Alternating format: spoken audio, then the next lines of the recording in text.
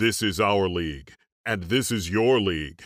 From the 55-yard line on CFL America Radio and the Sports History Network. Stand by, 15 seconds to air. Stand by all cameras and videotape. Ready with your opening graphics. Stand by, Howard. Here we come, Frank. Ready, Don. Stand by audio, your opening music, and roll tape. Take tape.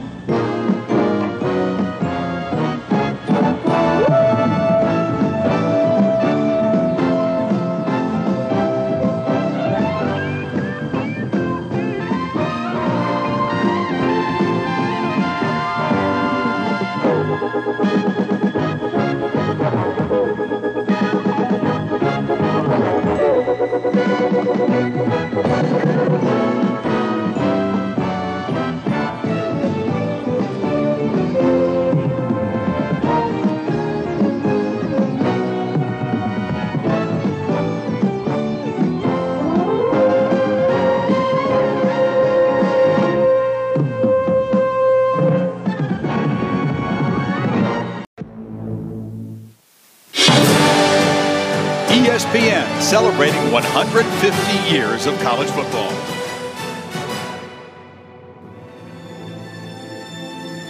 Race, media, and money are what transform sports in American society. When you get on a football field, there is no black and white. That's what I love about football. At any time that you can use your platform for good, you use that platform because not everybody is given that. If you can't fly in Nashville, run. If you can't run, walk. If you can't walk, crawl. But by all means, keep moving. The thing about civil rights, it doesn't ever end. It just moves around and changes. The integration of college football was kind of a microcosm of the civil rights movement. Integration has probably been the most significant aspect of the growth of college football. This is going to be happening throughout the rest of this century. Racism was prevalent during my time. It was prevalent 2 months ago. It's prevalent today.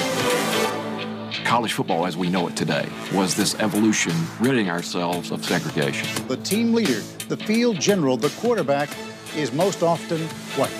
They just wanted to play football, but they understood they had a role in something bigger. These people, they all fought. My players need my support, and I'm going to support them. If you can play, you can play.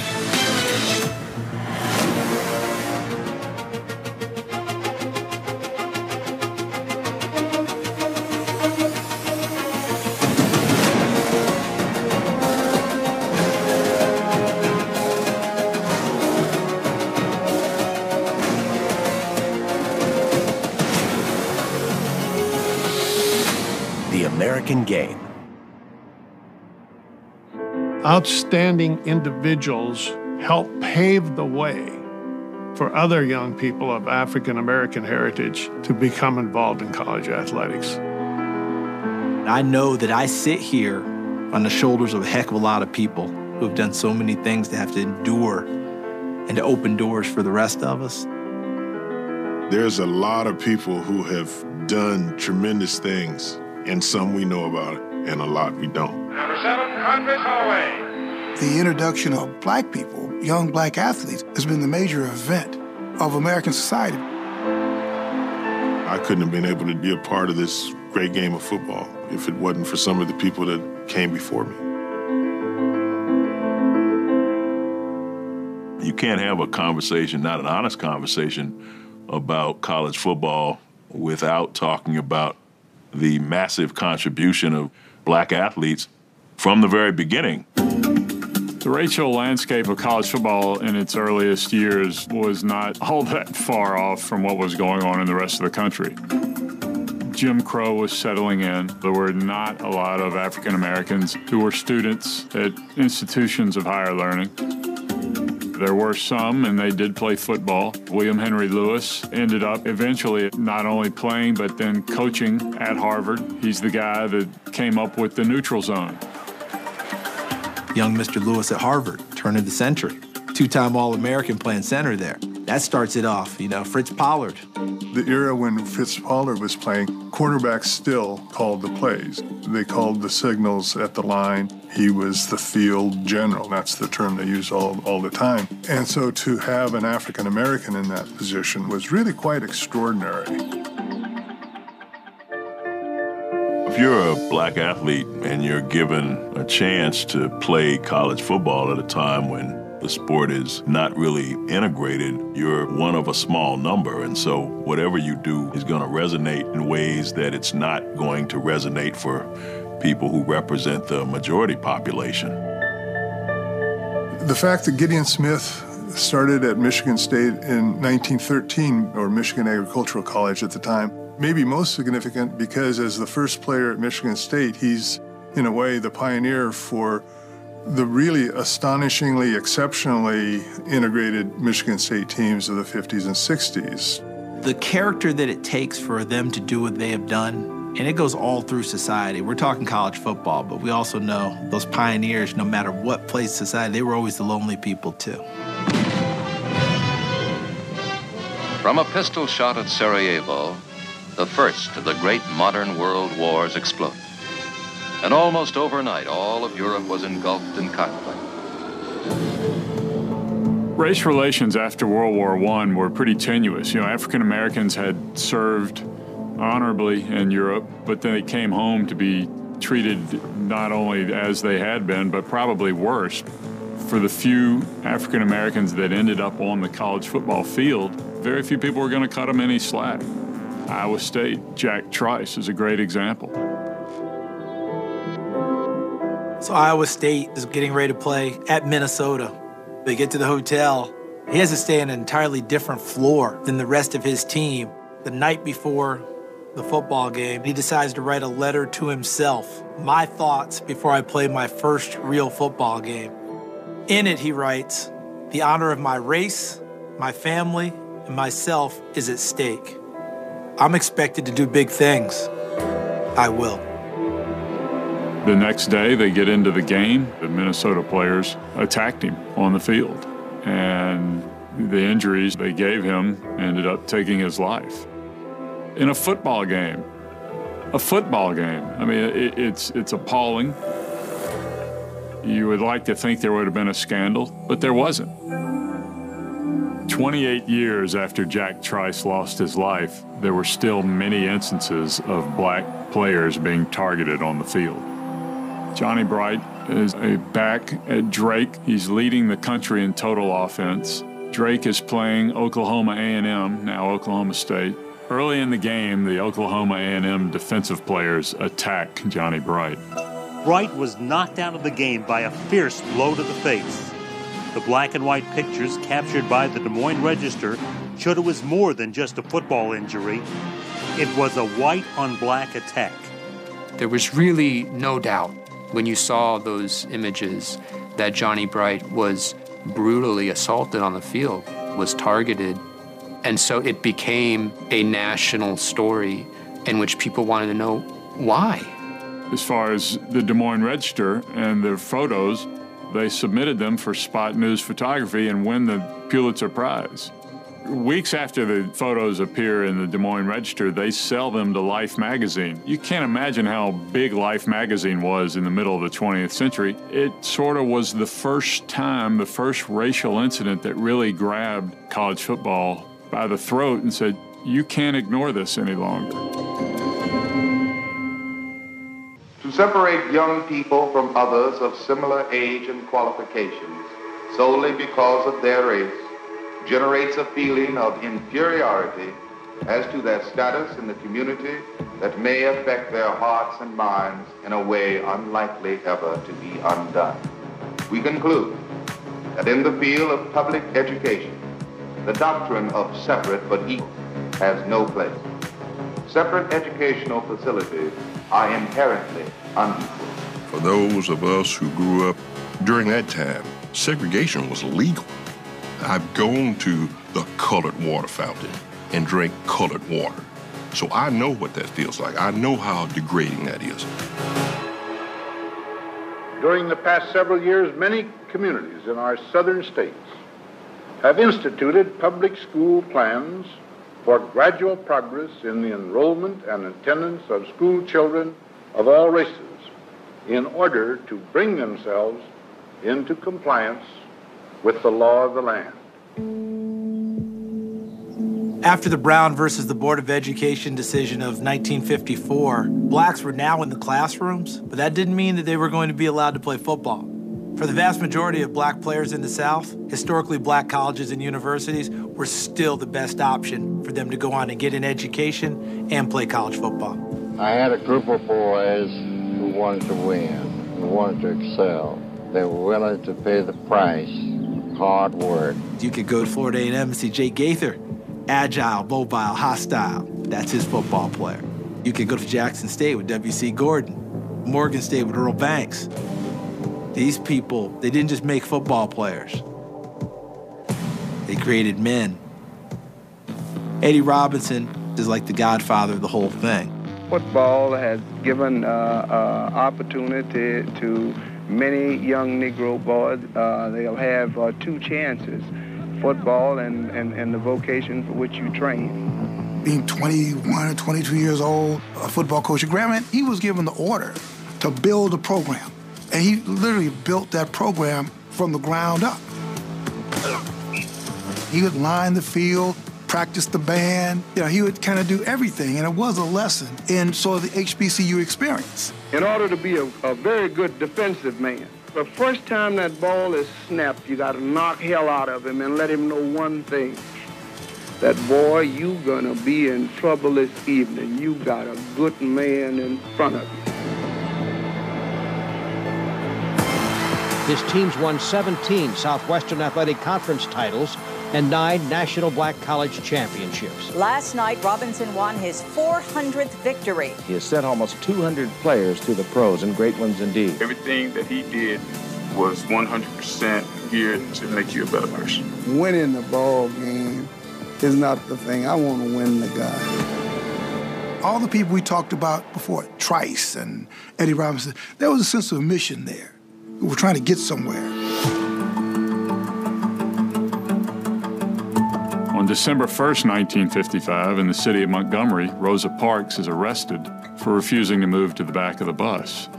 On December 2nd, 1955, Governor Marvin Griffin of Georgia, seeing that Georgia Tech had been invited to play Pittsburgh in the Sugar Bowl, puts out a statement saying the South stands at Armageddon. He was not going to let Georgia Tech, a state university, go to play Pittsburgh in New Orleans because Pittsburgh had an African-American player, Bobby Greer.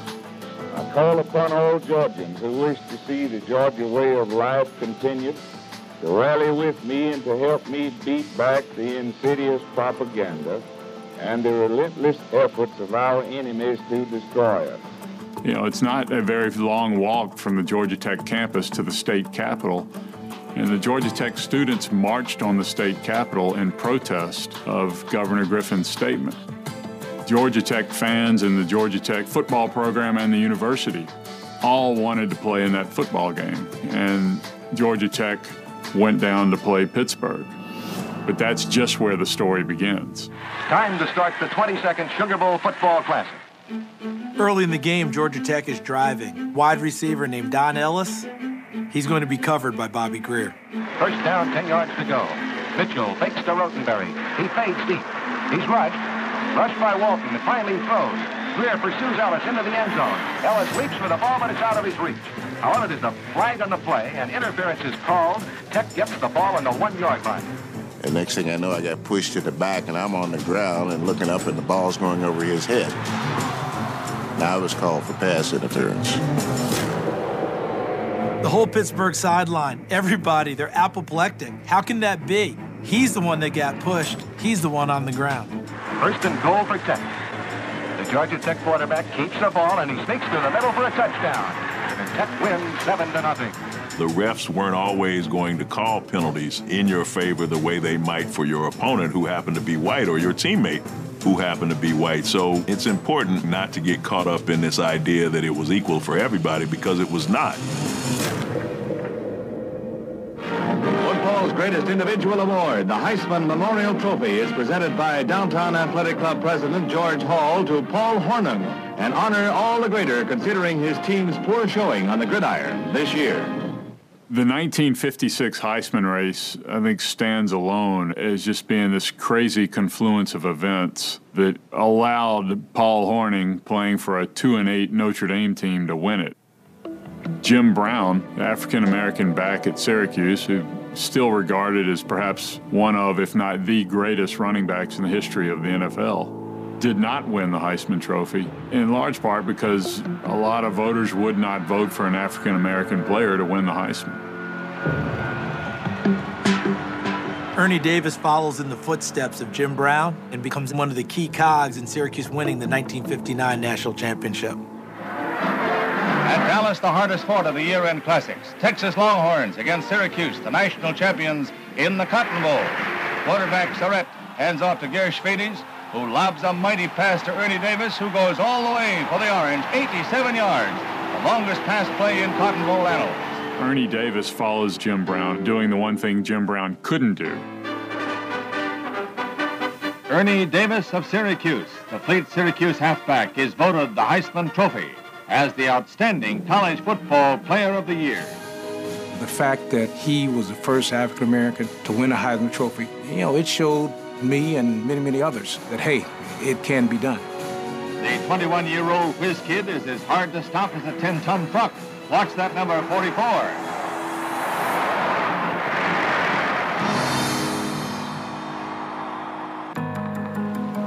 And now, the test of Tuscaloosa, Alabama.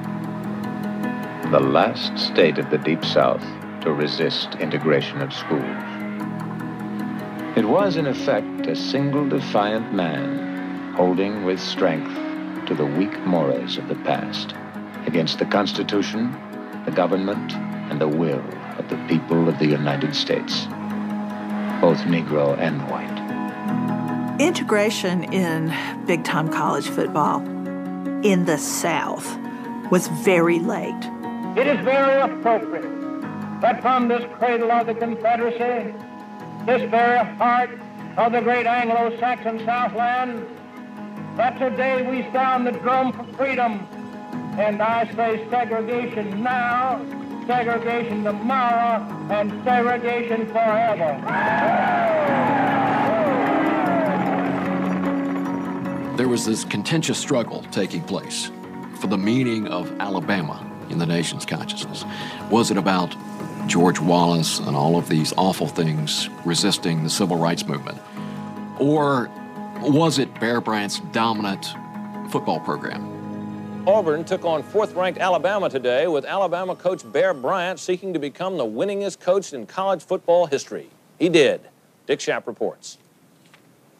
His name is Paul Bryant. But to millions of Americans who have never met him, he is simply the Bear. Bryant is winning with what he would call his, small, scrappy guys, and they were all white. And make no mistake, they were never going to be anything but all white. You're something special. And since you are something special, then I know that you can win if you put a little extra into it every day, a little extra into it in the game. If you're a great African-American player in the South in the 60s, you couldn't play at a Southern school. So you had basically the option to go play in the Big Ten or maybe on the West Coast. So at the same time that Alabama was still segregated, one of Bryant's great friends was Duffy Daugherty, the head coach at Michigan State. Duffy Daugherty is on the near side of the field, cheering his boys on. Duffy wasn't a man that saw color. He saw talent. Duffy was like a father to us. He was a father to me away from home in Hawaii, Jimmy Ray away from home in Fayetteville, North Carolina. He was a father to Bubba Smith from Beaumont, Texas. So Michigan State becomes a home for a lot of great African-American players during that time. It becomes one of the most integrated programs in the country. And of course, in '66, you had this classic showdown between Notre Dame and Michigan State. 80,000 fans fill Spartan Stadium, East Lansing, for the game of the century. Notre Dame and Michigan State couldn't have been more different. In 1966, Notre Dame had one African-American player, Alan Page. Michigan State had 8 black defensive starters, an African-American quarterback, and 2 black team captains. Jimmy Ray, the quarterback, in his own end zone to Washington. But if you look at that Michigan State roster, a lot of those kids who came from the South could have ended up playing for the Crimson Tide. And Coley O'Brien retains possession. And it looks like that's all at Spartan Stadium. Even with the tie, Notre Dame and Michigan State both finished ahead of undefeated Alabama in the final rankings. Alabama had been number one the last 2 years in 1964 and 1965. Sports writers, fans, rankings were beginning to send a signal to Southern teams that you weren't going to be able to simply sit at the top and be considered the number one team in the country if you refused to play African-American players. That 1966 team was really a watershed for Bryant because the next 4 seasons, Alabama was not very good, and he knew he needed to change. Bear Bryant realizes that I cannot keep up. We're losing on African-American athletes. We're going to start losing games. They don't like that around here. So he invites Sam Bam Cunningham.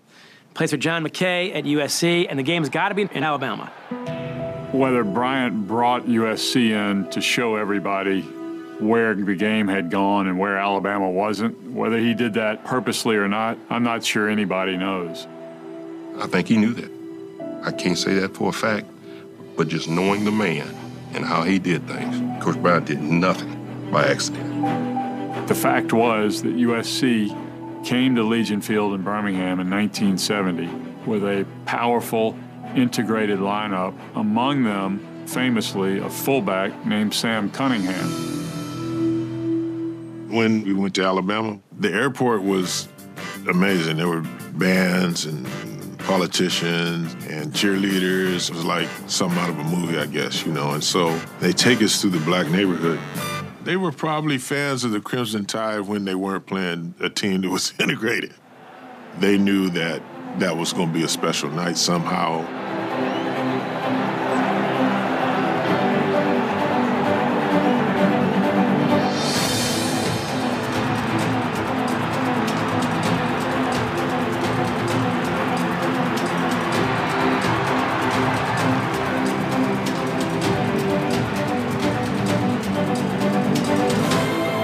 As one assistant coach said at the time, Sam Bam Cunningham, who ran up and down the field that night against Alabama, did more for integration in 60 minutes than Martin Luther King did in 20 years. That comment isn't to celebrate Sam Cunningham. That comment is meant to denigrate Martin Luther King. The University of Alabama football team was integrated because it was forced to integrate through the blood, sweat, and toil of a long and bloody civil rights movement. Bear Bryant and other Southern football coaches could have done a lot more, but they were comfortable, like a lot of people were comfortable with the way things were, and in many cases they were resistant to any kind of racial change. Well, you know, Bear Bryant was a football coach, and his job was to win football games. And he knew that it was important to get black players at Alabama. It was important competitively, and he knew that. You know, when Bear Bryant said it was cool to open the floodgates, it was cool. This idea that these guys are football coaches and they want to win, well, sure they want to win. If they can win with an all-white team and spite people who are pushing for integration, so be it. A lot of their fans embrace them precisely for this reason. So I think it's important to call out these people for what they did and what they didn't do. Bear Bryant was tired of having his backside handed to him on a plate by teams that had African-American players. The players do the winning. I've never seen a coach win a game. I've lost a lot of games, but I've never won one. The players do the winning, and assistant coaches do the work, and we have so many people that you don't realize that anytime you put a winning team out there, so many people contribute. Alabama started looking for the right guy to break the barrier, and this search led them to Ozark, Alabama, and to a guy named Wilbur Jackson. Jackson carrying. He may go 80 yards and score. There it is. Wilbur Jackson, touchdown. The integration of the Alabama program was an evolution. But if you ask me, what was a bigger impact, the signing of Wilbur Jackson, 1969, or the 1970 Alabama Southern Cal game? It's Wilbur Jackson. A lot of people across the country saw Bryant and they saw Wallace, and they saw these two dominant figures and they thought they were the same thing. Well, they weren't. Segregation was an awful thing. It was not a Southern problem, it was an American problem. reflected in college football. When we did finally correct it, that was the beginning of college football as we know it today.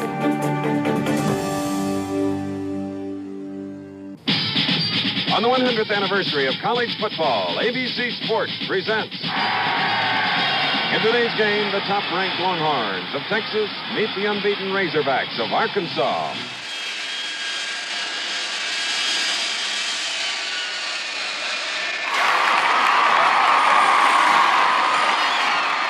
In this 100th anniversary of football, one of the great football games of all time, and both of them I wish could be number one, but at the end, whichever is number one will deserve it, and the number two team will still go to a bowl and be a great team. Nixon decides that he is going to come to this game. The 1969 game was the very last, effectively, national championship game played between two all-white teams. It crystallizes so well the way that our negotiation of race in this country was changing. And going for broke to Randy Peschel, and Peschel catches the ball. What a toss. There's the nation's number one team. Texas had to come from behind. Now he's coming up. Texas is the last national champ that was not integrated. And not only did it never happen again, it can never happen again. For a team to be behind 14-0 and then not to lose its cool and to go on to win, that proves you deserve to be number one, and that's what you are. Nixon had strong opinions about football protesters and college protesters in general. By the late 1960s, there's a period of 4 or 5 years where there's essentially a black athletic revolt, including amongst black college athletes. The Community Relations Service in the Justice Department has examined 140 colleges and high schools in 17 states, studying various forms of campus unrest. It predicted more trouble this year. It began really at San Jose State, where it was championed by Harry Edwards, a prominent sociologist, who tried to organize black college athletes in protest and actually tried to organize a boycott of the 1968 Olympics. That visibility puts a lot of pressure on the person in that position. Some of them succeeded, others failed, but you have to recognize that being a black athlete was inherently political, whereas for someone else it would simply be a matter of playing and participating in a sport. In 1968 alone, there were over 100 instances of black college athletes protesting, most of them football players. But what happened in Wyoming was the largest of these. Neither the coach nor the blacks will back down, and neither side has contributed much to racial harmony in this trouble. But the issue is more than that of a standoff between a tough, hard-headed coach and some racial firebrands. The issue is that even in Marlboro country, you cannot hold back the racial revolution. The University of Wyoming in 1969 was a celebrated football team. It was ranked 12th in the nation, an unbeaten record, and black players were key to that success. And there were 14 black players. They were among the only black students on that campus. The Black 14, they call them. They have risked their college education and possible professional football careers to express their feelings about the racism of the Mormon Church. The Mormons believe blacks are cursed with the mark of Cain and so won't accept us as full members. The Black 14 came to Coach Lloyd Eaton before the BYU game and asked if they could wear black armbands at the game to protest against the Mormon Church's denial of ordination for African Americans. We felt, let's go talk to the coach and see if this is the right approach, or is there something more impactful that we can do to let Brigham Young know that that's not going to be tolerated. It's not acceptable. And so out of respect, we wanted to go talk to Coach, and so we went over there thinking that was going to be a robust meeting, and all hell broke loose. Instead of giving us the courtesy of a conference room or a meeting room, he took us out into the stands. Coach Eaton leaned on the railing, and he said, "I can save you gentlemen a lot of time. You're finished. You're all through." In January, you can start looking for somewhere else to go to school. And maybe you ought to consider the Gramblin's and Morgan States because they'll tolerate that behavior there, but I'm not going to tolerate it here. He felt as though we defied him. He wasn't interested in what we were standing up for, what we believed in as black men. Eaton, a strict disciplinarian, fired the players because they violated 2 of his coaching rules. 1, forbidding football players from taking part in student demonstrations. The other, barring the formation of factions or groups within the team. Rolling? We do not set up rules just for the sake of a rule. There's a reason behind every rule that we have in our football team. So if there's any thought given to it at all, they should have known that the rules would be followed because the rule is not for just one group, it's for the entire team. Part of that, I'm sure, had to do with coaches at that time had a my way or the highway attitude about pretty much everything. Pretty easy to say it probably had something to do with race as well. You don't believe then this was a racist issue, that if some white fellows wanted to demonstrate about something, they'd get the same treatment, would they? Yes, sir, they would. They were told on Tuesday night prior to the moratorium on the Vietnam War, fellows, don't get mixed up in it. And the 45 white students we had did not see fit to march in the Vietnam moratorium. So what is, again, good for one is good for the other, sir. An appropriate word to describe his behavior and how we felt about it is disappointment. There wasn't rage. There might have been outrage at some of the things that he said, but no rage, no anger. It was deflating. Lloyd Eaton embodied that frustration that white Wyoming residents felt at the national level towards what was happening in their country. So he was overwhelmingly embraced. How do you feel about this demonstration going here and about this controversy around Coach Eaton? Well, I don't think that it's as big a race issue as they're trying to make it out to be. And I'm not supporting this. I don't see any black students marching with this demonstration. How do you account for that? Maybe they don't know what's going on. Maybe they don't know what's here. I don't know. It seems they are very ill-informed about things, and probably this is just another one of the things that they don't know about. Thank you. Thank you. When San Jose State came to play 2 weeks later, they were wearing black armbands in support of the Black 14. We were 4-0 when this happened. They beat San Jose State, then they lost the next 4 games. So they ended up 6-4, no bowl game, dropped out of the top 20, and stayed out. A team that had been nationally ranked, that had garnered significant national attention, went straight into the dumps in the next few years, and Lloyd Eaton was fired. So it substantially hurt the football team, of course, but it hurt that university's national reputation as well. Well, now, it's homecoming day, and you've worked a long time to be inside there playing, and now you're out here walking. How do you feel about that? Well, I think it's a great disappointment. Not so much that I'm out here walking, but the reasons as to why I'm out here walking. This is something that is going to be happening throughout the rest of this century. It's interesting that you could then draw a parallel from Wyoming, those 14, to the University of Missouri in 2015. A group of black Missouri football players announced Saturday that they won't play or participate in football activities until University President Tim Wolf resigns. The players, part of a group called Missouri's Legion of Black Collegians, is angered over Wolf's handling of recent events of racism on campus. Behind me, a tent city, 25 tents strong, showing solidarity for the students behind this movement. And one of those students is the student body president of this school, Peyton Head, a senior, who says that twice he was confronted with blatant racism on this campus when individuals stopped him and screamed the N-word at him.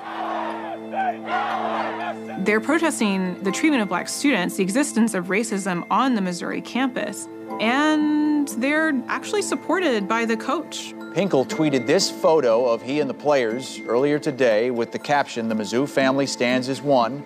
We are united. We are behind our players." You know, at the time, Saturday, Sunday, it's not about football, and to do with football. It's about my players need my support, and I'm going to support them. When Wyoming happened in 69, first of all, those 14 players had no leverage, whereas Missouri players had all the leverage. And when you start talking about canceling games, and you can do it, because if you don't play, there's no game. Missouri in 2015 was different from what happened in Laramie, Wyoming, because if Missouri hadn't played that game, they stood to lose $1 million. I'm not allowed to comment on much, so like I said, we're just going to all stay together as a team, and we all made this decision as a team to, not talk to media, so you're not going to hear much from the players, so, this is kind of the outlet for me. As we know, the national spotlight comes when sports are involved. That's right. And then when a football team says, we're not playing Brigham Young. There's money in this. There's money involved, There's Tony. money. And $1 million payout if they don't play. And they tipped it. I do. They tipped it without question. We just got word that the university president Wolf has resigned.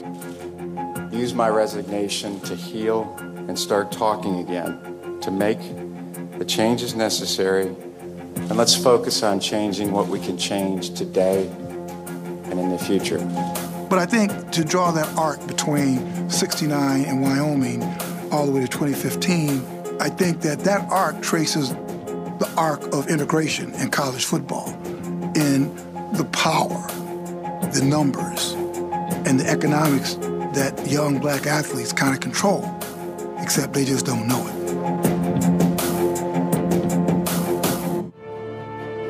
The team leader, the field general, the quarterback is most often white.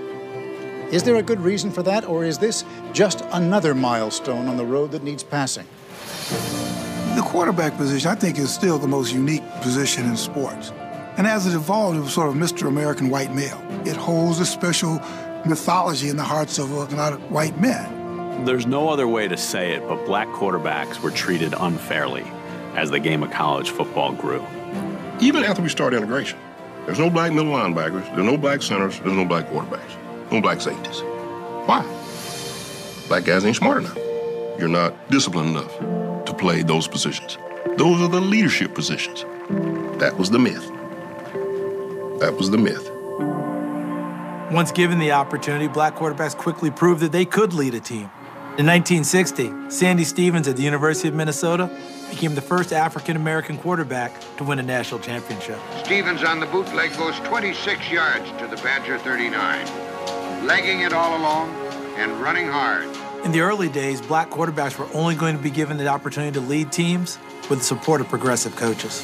Coaches who were willing to endure pushback from some fans and boosters. Michigan State coach Duffy Daugherty, he's got 20 African-American players, and he's got Jimmy Ray as an African-American quarterback. Jimmy Ray, a junior quarterback, only 5 feet, 10 inches tall, 170 pounds. There's not one singular thing that you can point to that says, hey, college football is integrated. But what Duffy Daugherty did with that 1966 team, it's a tremendous part of the evolution of race in college football. In the early 70s, black quarterbacks, the way they were viewed, they had to change positions. They came to a college, they wanted them to play defensive back, running back, play receiver, but you're not going to play quarterback. Condredge Holloway, my hero at Tennessee, the Artful Dodger, always told me that Coach Bryant said, I'd love to have you here, but at that time, I don't think we're ready for you as a quarterback. I'll take you as any other position. He was very appreciative of Coach Bryant being honest with him. Most of the great black athletes in the Deep South or the Southeast are staying home, taking the grants and aid here to play in Southeastern Conference schools. Did you ever have any misgivings or doubts about coming into one of the last of the Lily White leagues? Now that I look back on it, Jim, no, I didn't. I didn't come here as a pioneer for anything as far as being black. Condredge Holloway is the most inspiring figure to wear the orange uniform. And it expands even beyond that. When you talk to other athletes at other universities in the Southeastern Conference, it wasn't just that Condredge played quarterback. It was the way that he played. It was the way that he conducted himself to this day. Condredge Holloway of Huntsville, Alabama, quarterback for Tennessee. Throwing long, the man is there. Beautiful to the Alabama 30. It was tough to break through that paradigm of stereotype and lies. In 1988, 20% of the Division I quarterbacks were black. And even in the late 80s, it was still a story about black quarterbacks. Witness the Fiesta Bowl. The emergence of the black quarterback is certainly not a myth. It is happening, and it is a testament to the triumph of ability and determination over prejudice. The 1989 Fiesta Bowl saw for the first time 2 black quarterbacks leading their teams in a national championship game. Major Harris at West Virginia and Tony Rice at Notre Dame. It was a milestone in the story of the black quarterback. It's Notre Dame #1, West Virginia #3. Only the 8th time in the last 50 years 2 unbeaten, untied teams have met in a bowl game to decide the national championship. The myth of the black quarterback not being competent is shattered when you see them win national championships, when you see them lead teams. Major Harris, a sophomore, looks to the end zone, has a man open, Graham for a touchdown. We can't play this position if you just give us a shot. I think about a guy like Tony Rice at the University of Notre Dame. This is a guy who could have played any position he wanted to play for the most part. But the University of Notre Dame said, you're going to be our quarterback. He's on the cover of Sports Illustrated 3 times in one season, and he's the guy under center for the longest winning streak in the history of Notre Dame football. He breaks away from Parker, 45-50, and Rice is all the way forward and still on his feet and tripped up at the 32-yard line. Well, what does he do? He's the last guy to win a national championship for the University of Notre Dame. The most valuable player in today's game is Tony Rice. Join me in the signal honor of awarding the 1989 Heisman Memorial Trophy to Andre Ware of the University of Houston. Andre Ware was the first black quarterback to win the Heisman Trophy. He won it in an offense that threw the ball in a way that colleges had never seen before. Andre Ware rewrote the collegiate record books this year. He threw for more than 4,000 yards. In all, he set 17 individual passing records. Andre Ware was sort of a revelation, and to see a black quarterback operate like that and at a high level in 1989, it was revolutionary. After Michael Vick came along, asked Virginia Tech what happened there and how that helped them grow the university. And all of a sudden, now they're a national power. Now they're Michael Vick. Here's a snap, flag thrown, we're offside on a blitz. Vick rolls to his left, rolling to his right now, runs with the football, cuts it back to the 40, to the 50-yard line, to the 45, Vick to the 40, Vick to the 30, Vick to the 20, and he is shoved out of bounds at the 12. When you see Vince Young on the college level taking Texas to the national championship, that's one of those success stories. You step in that game with confidence. Like, okay, they telling me I can't play this position? Okay, let me show you. And I used to have that so much growing up and playing on the pro level and the college level. 4th and 5, the national championship on the line right here. He's going for the corner. He's got it. It doesn't matter what color of your skin you are. It's just how much you prepared yourself to play the game of football and how much passion you have for the game. You can force him out of the pocket, but you're not going to beat him. Invincible. The winner is Lamar Jackson of the University of Louisville. Lamar Jackson at 19 years old, being the youngest Heisman Trophy winner ever. That breaks down the barriers that were there before. It's remarkable that that has happened with quarterbacks, and yet somehow it has not happened with head coaches. It is an enigma in major college football. Black linemen, black backs, black receivers. But on the sidelines, without exception, the head coach is white. When I went to Alabama, there were no black assistant coaches. 0. The first one that I ever saw in the Southeastern Conference was John Mitchell, my teammate, when Coach Bryant hired him to be assistant coach. To believe now we got a black assistant coach, that was a big deal. A great number of black coaches out there, football coaches out there that deserve an opportunity.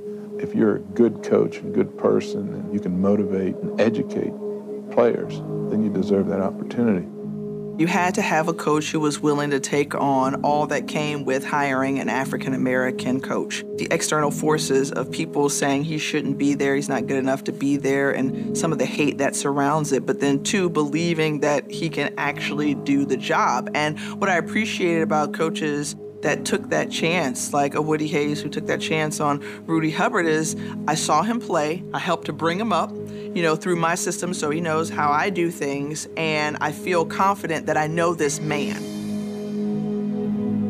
Seeing African-American assistant coaches on the sideline was an important first step to seeing our first African-American head coach. Willie Jeffries was the first African-American to coach at a Division I-A school at Wichita State. He showed everybody that he could do it on that level. Even after that barrier was broken, African-American head coaches still continued to face discrimination. They were often not afforded the same opportunity to build a successful program that white coaches were afforded. In other words, they weren't given the same opportunity to fail. It took until 2004 for the SEC to have one African-American head coach, Sylvester Croom at Mississippi State.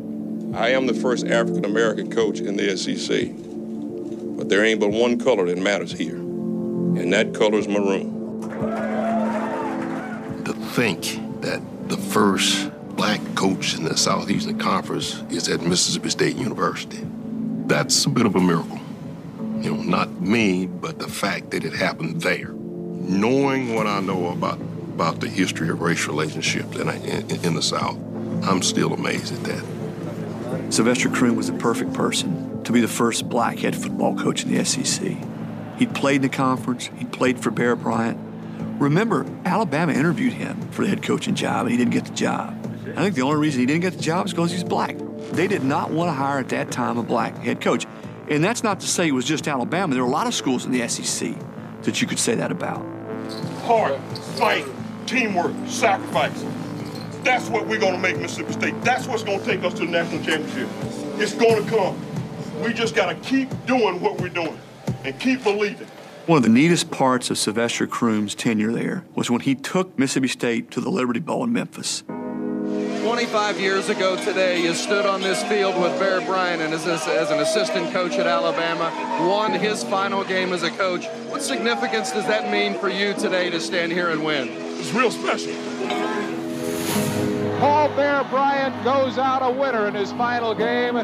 25 years to the date that he was on the sideline in that same venue with Bear Bryant's last game.